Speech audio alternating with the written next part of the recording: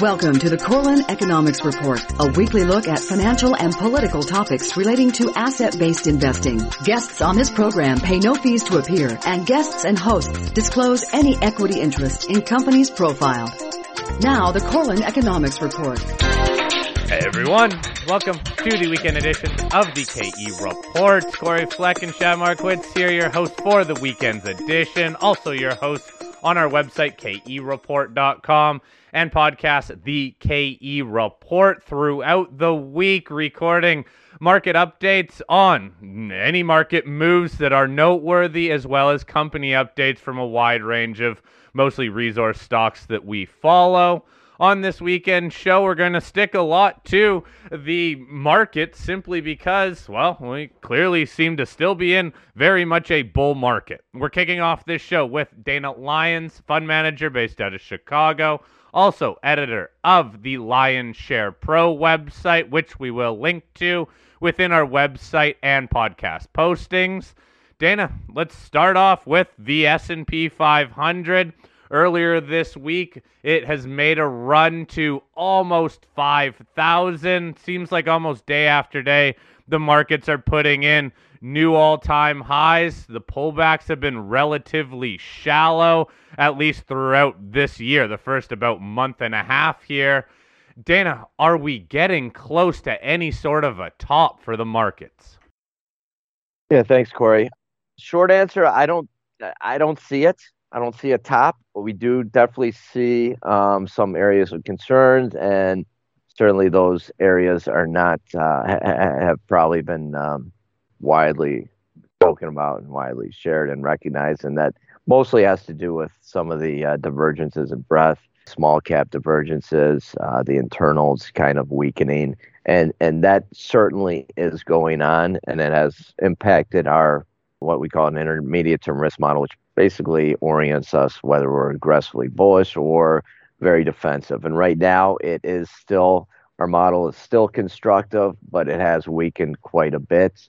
It's not roaring higher like it was in November, December, but given the breathless, no pun intended, commentary on the weak breadth of late, it's, I think, noteworthy to see that our indicators, our models have held up so far. So I think we would be seeing more of a weakening, more of a deterioration there in our models if a top was at hand. So I would, right now, there are concerns, genuine concerns about breadth and the divergences in the broader market and the small caps, but not enough to have us running for the exits necessarily, or looking for a near-term market top, especially with, as you mentioned, the chart action, the price action, and especially the large caps, but really not a narrow array of market segments. There are plenty of good charts out there still, and plenty to choose from, even if you do have some concerns about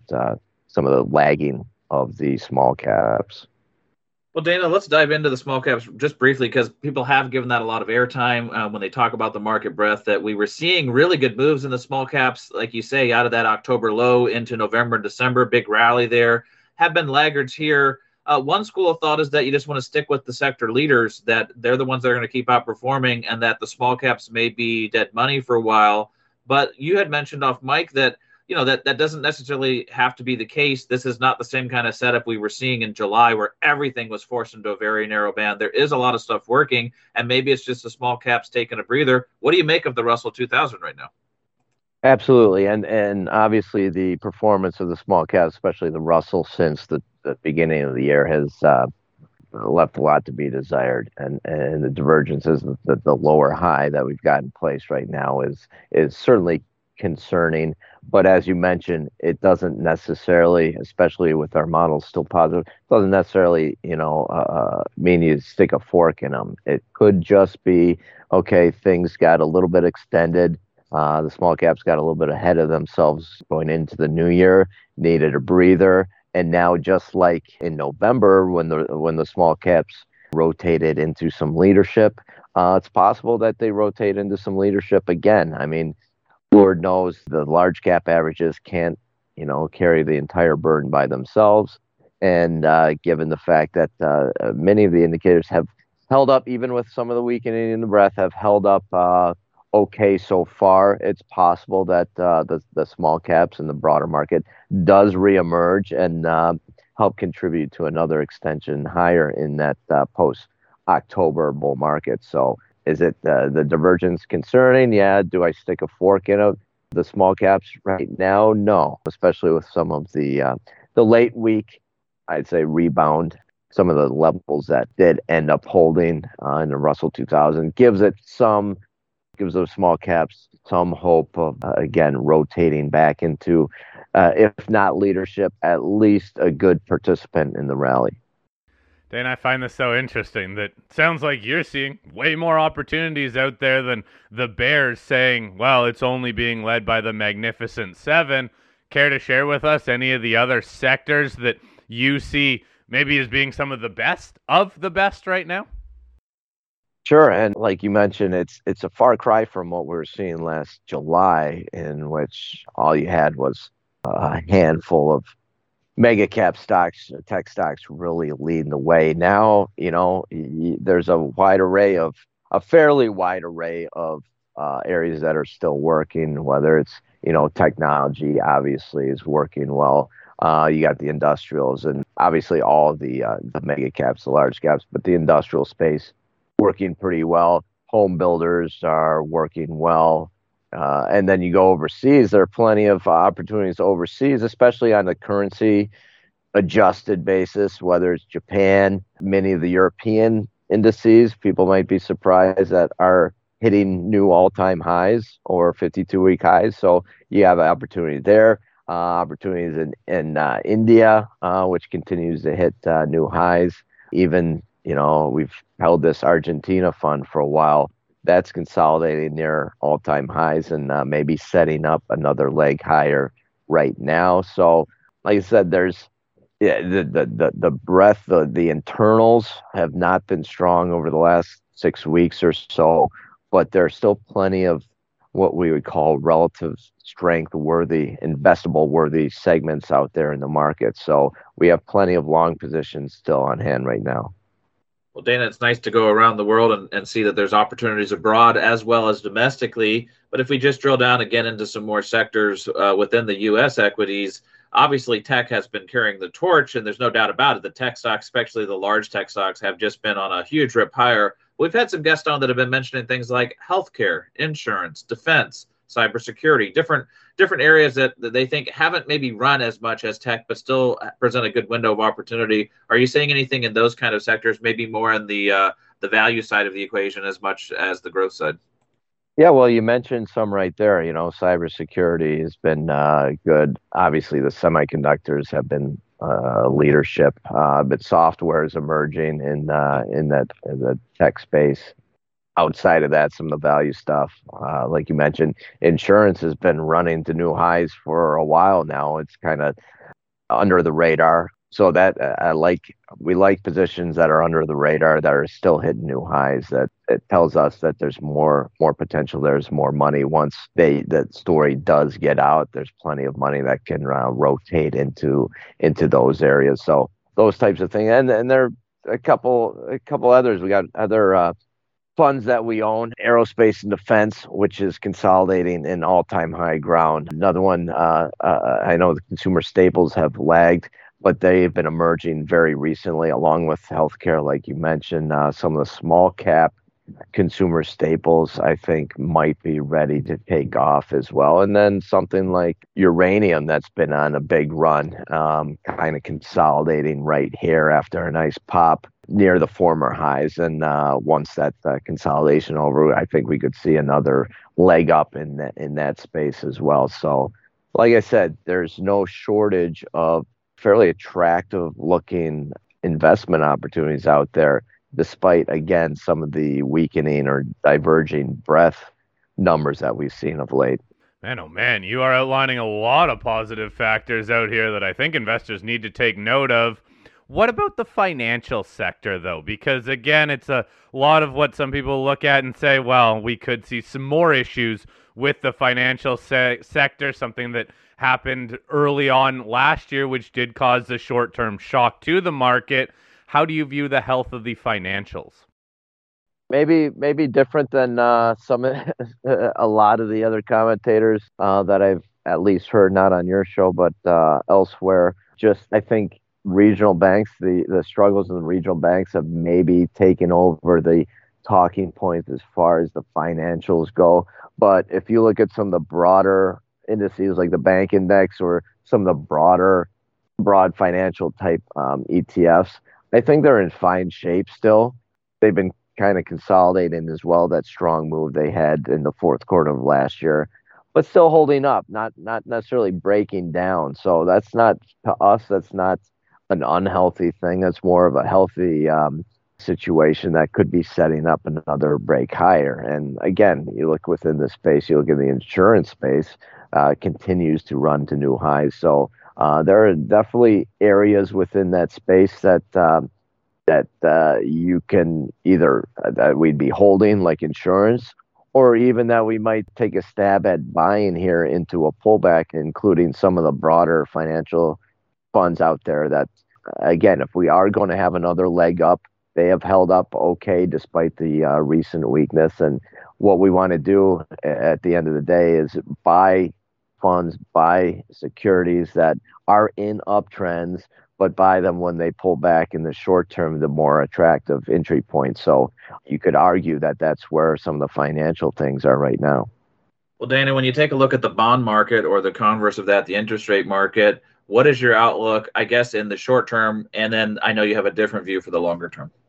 Yeah, bond yields are extremely interesting right now. You know, we think the long bull market, 60-year bull market, or a 60-year cycle, I should say, topped in 2020. The yields, the bear market yields, bottomed in 2020. So I think we go up for many years or many decades to come. But the first level, if we're talking about the 10-year, the first big retracement level from the top in the 80s was around that 4% level. So around where we are now, you know, we saw that breakout in the third quarter last year, ran higher. Now we pulled back in the fourth quarter, pulled back. And since basically since the start of the year, we've been undergoing a very interesting test of that 4%-ish level right now. And I think the jury is still out as to whether it holds this level and provides a springboard for another big leg higher in yields and obviously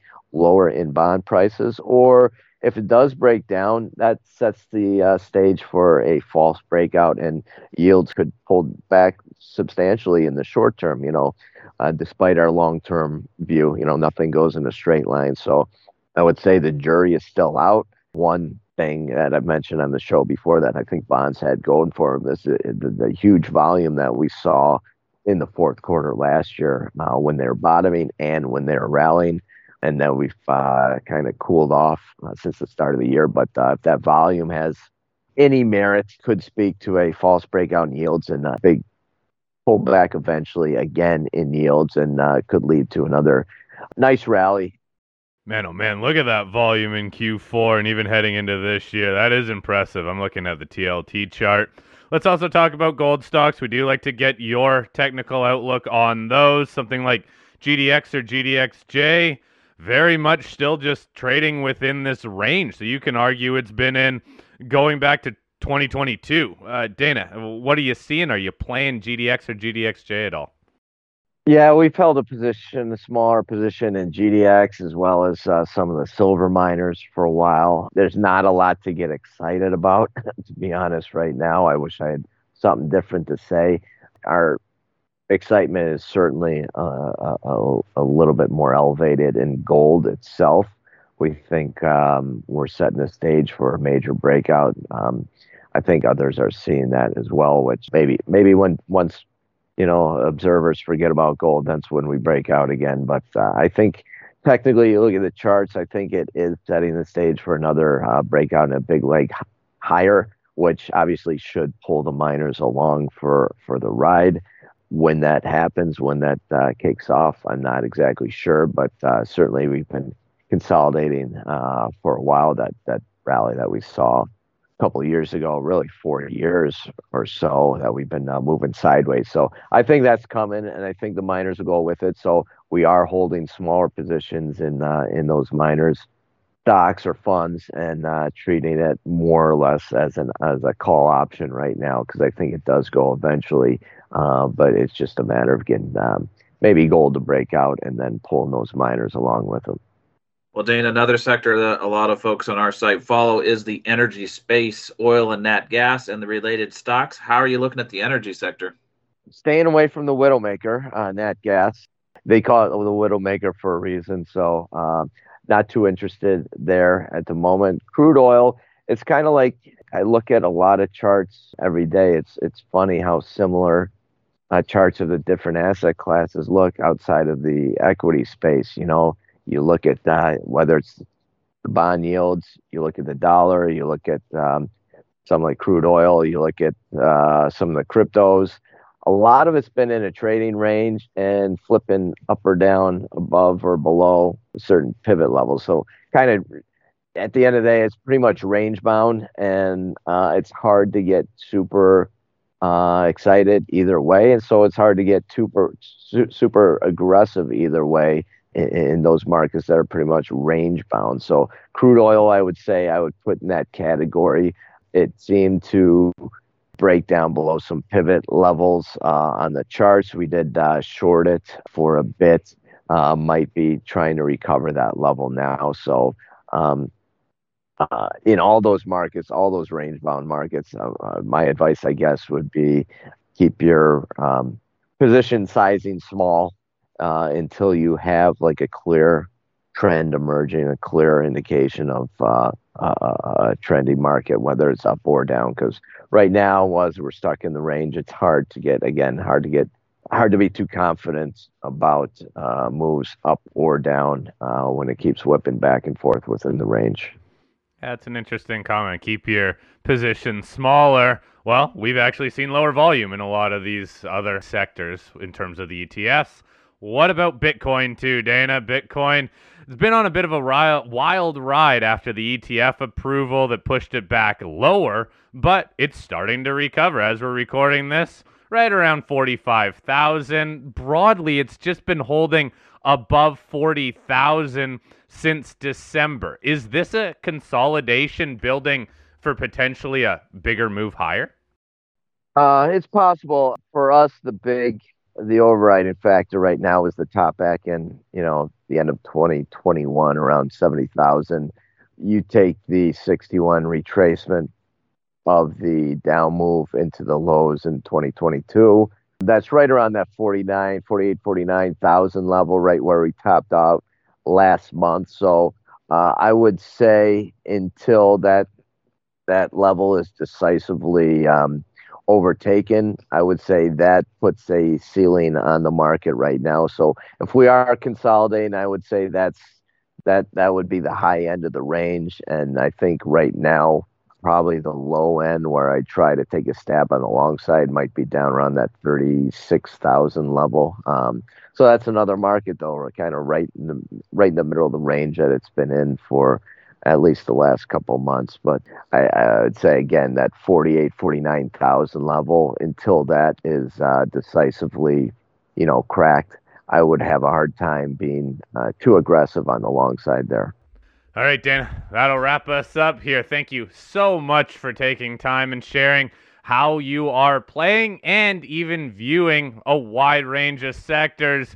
Big takeaway for me being, look, there are a lot of opportunities out there right now, and we have seen broad averages continue to move higher into all-time highs and continue past those. So clearly a bull market as of right now, but hey, we chat with you every few weeks, so we'll see if anything changes next time we chat. Dana, thanks for taking time with us on this weekend show. Sounds good. Thanks a lot, guys. Al Corlin's firm, A.B. Corlin and Associates Incorporated, provides consulting services to public companies on matters of regulatory compliance. To find out more, follow the link from www.kereport.com. The Corlin Economics Report will be back after this brief timeout.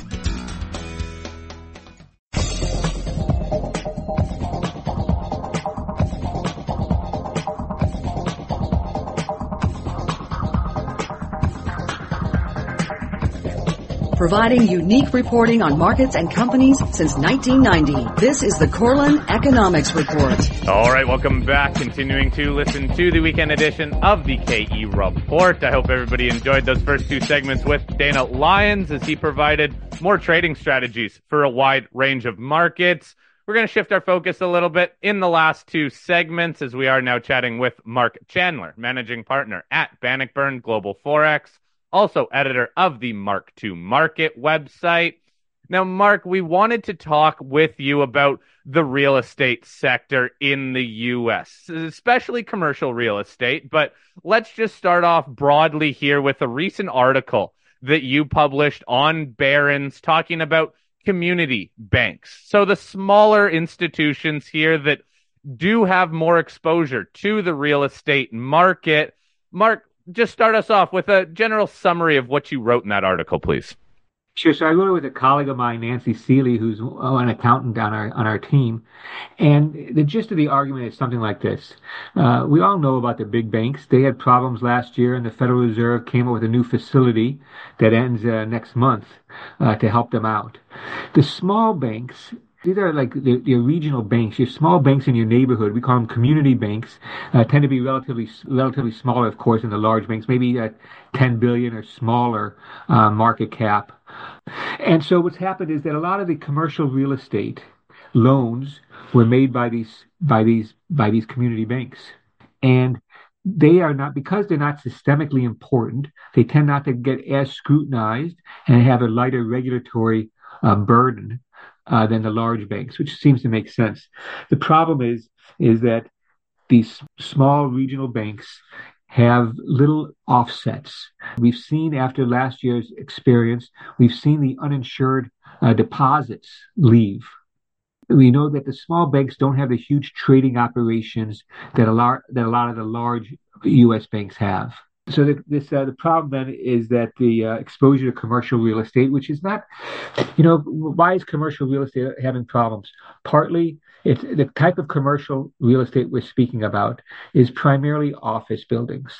Now, I know there's some people who think that the rent-controlled New York apartments was a major cause of a New York bank problems that were big in the news, but it's a much bigger problem. It's not just, it's funny to me is that many of us are well aware of China's property market problems.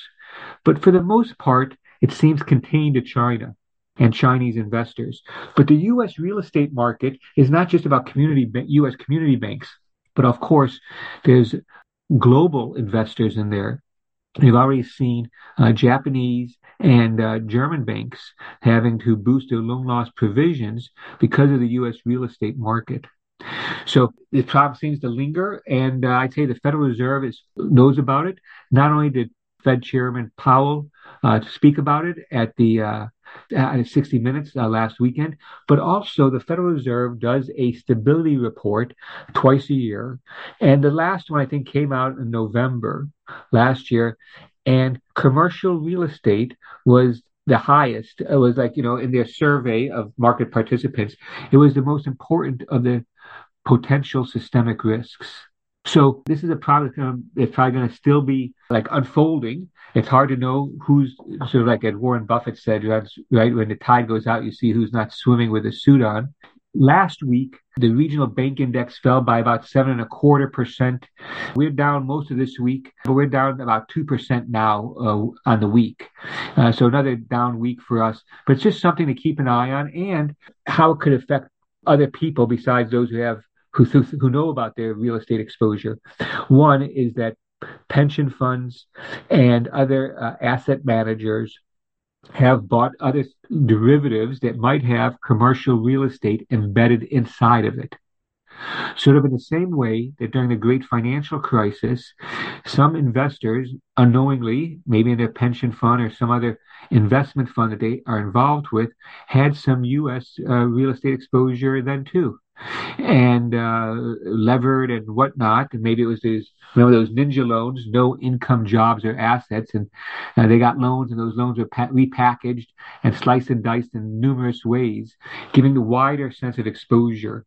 It doesn't seem that the commercial real estate market issue is as big, but I think that many of people will find that they have unappreciated exposure through some other passive investment they might have, whether it's their pension fund or some mutual fund. Also, globally, there's, like I mentioned, there's some exposures. But what does this mean? I'd have a list here of things that could get the Federal Reserve to move more aggressively to cut interest rates, and things that would slow them down. The strong jobs data, the above trend growth, that might slow them down from cutting rates. On the other hand, financial risk coming from commercial real estate could reach that tipping point and could become a more of an important factor in the trajectory of Fed policy.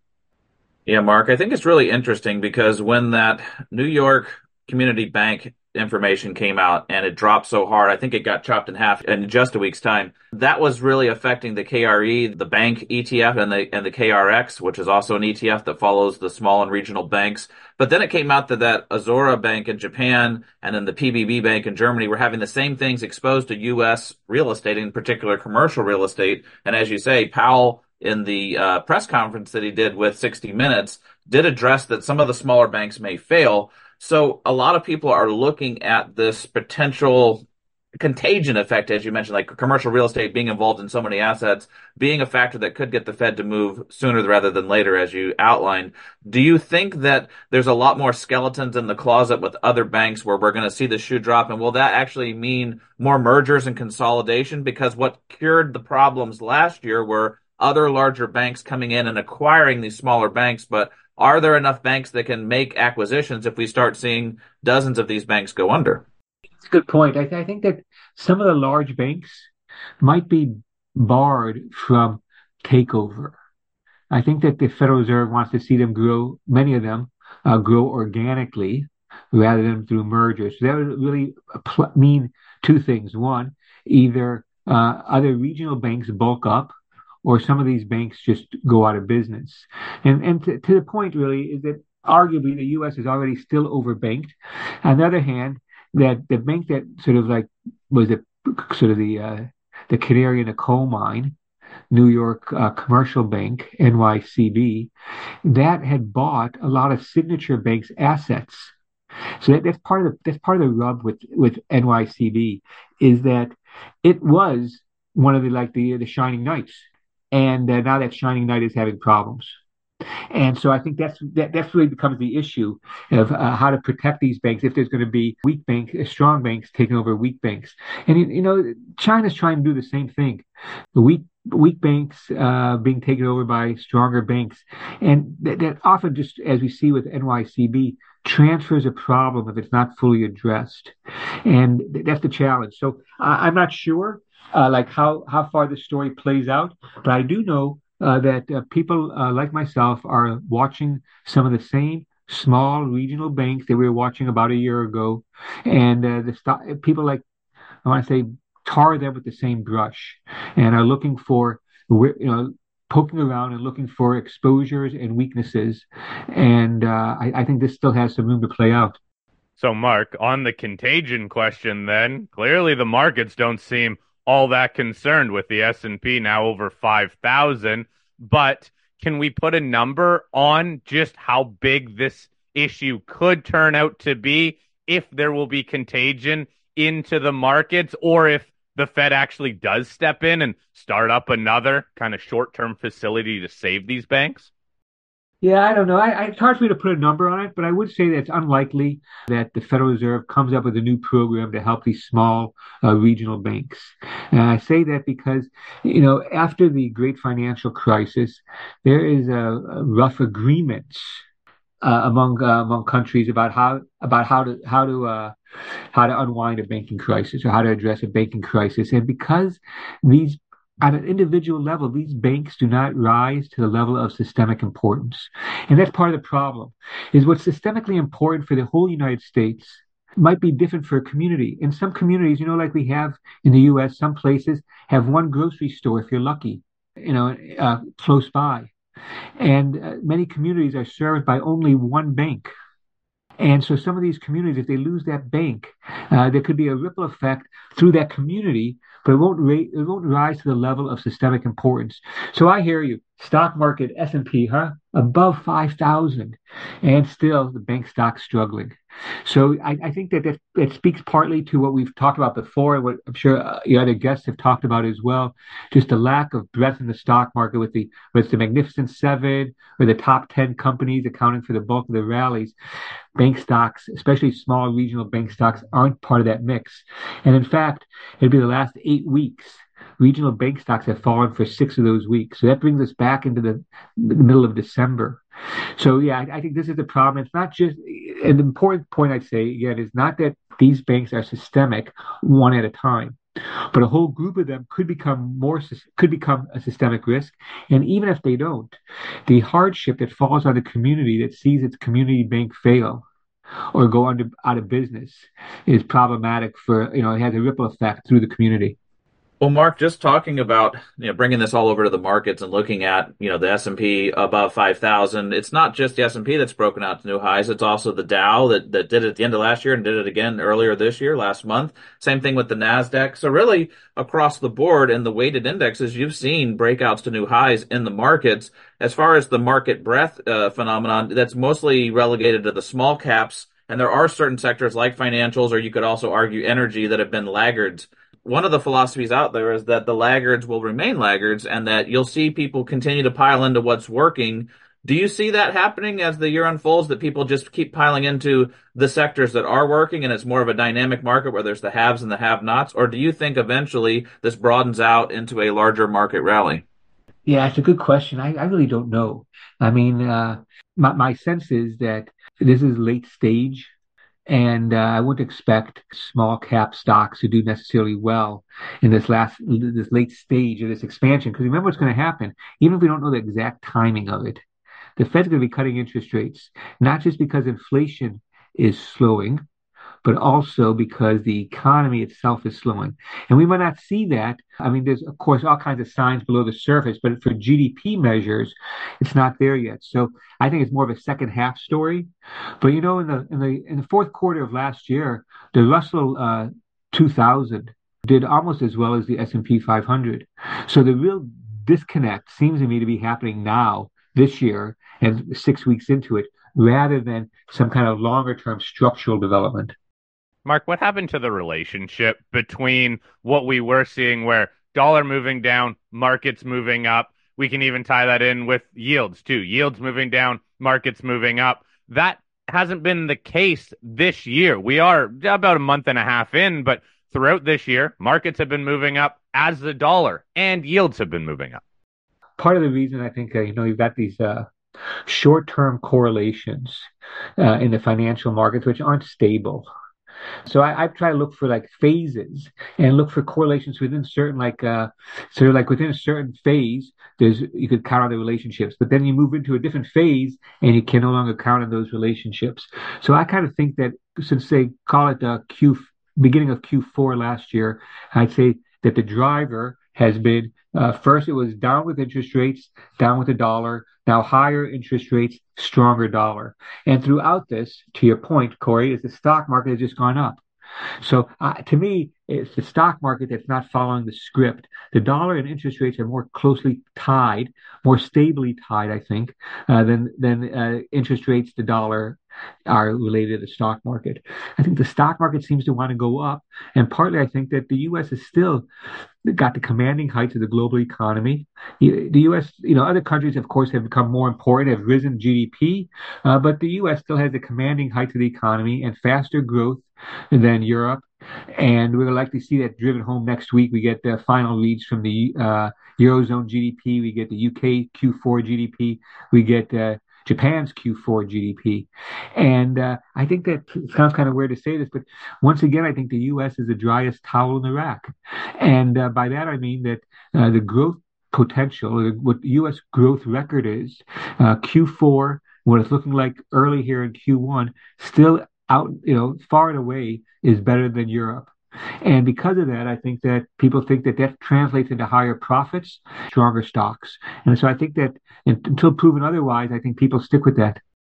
Well, Mark, isn't it also the case that the narrative changed from last year where it was really recession watch and are we going to have a soft landing or a recession? And now most people have acknowledged that the recession is nowhere close to being even on the field. And it's more of a, are we going to, like we talked about last week with you, are we going to have a soft landing? Are we going to have an acceleration in the economy? It seems like the biggest sea change has been last year. Bad news was good news because it meant that the Fed may start cutting earlier. Now it seems like the market and even financial media has shifted to good news is good news because if you have better than expected jobs, better than expected GDP, better than expected consumer confidence, that's translating into, hey, this is a strong economy and companies should have profits. Isn't that kind of the change we're seeing in 2024? I think you're right. I think that it's changed, but many people who I read and I respect, though I don't always agree with them, haven't given up on this recession call. They see a lot of problems lurking below the surface, and are sort of like bemused, confused by how the calculation shows GDP holding up so well. So I don't think that people. So for me, there are some people who are very negative on the U.S. economy, and they haven't changed their minds. And we're going to see economic data, I think, that's going to show the economy slowing, but very gradually. So that's the concern, I think. But I think you're right that right now the debate is between soft landing and reacceleration. And I think the Federal Reserve has fully given like a full endorsement as much as they can of a soft landing. So, Mark, where do you stand in that whole debate? Because, look, there's always going to be people poking holes in the data on the good side and on the bad side. Depending on what that data is, there's always going to be people saying that the markets are in for a hard time, and there's always going to be the bulls saying, oh, bull markets climb a wall of worry. Where do you stand on not just the will we have a recession, let's say within a year, but how markets will do during that time? Yeah, so here's what I'm thinking is that the fourth quarter of last year, the U.S. interest rates fell too far. And we've corrected here the first 6 weeks or so of the year. And I think that correction is just about over. And I think that next week's economic data could help like solidify that it's over. And I'm looking at two numbers in particular next week that should confirm this. One of them is CPI, and the median forecast on Bloomberg among the economists that Bloomberg surveyed, 2.9% year over year headline CPI. That's an incredibly low number. It's the lowest number in several years. And breaking that 3% threshold should be one of those things that boosts the Fed's confidence that inflation is headed toward its target, which brings forward then that rate hike that the market keeps pushing further and further back in time. We also will get next week retail sales. Retail sales is important because it's a measure of consumption, not full consumption. It's about 40% or so of U.S. PCE, personal consumption expenditures. But it's a timely number. It's mostly goods, not so many services. And we could see a contraction, partly because of the weakness in auto sales we've already seen.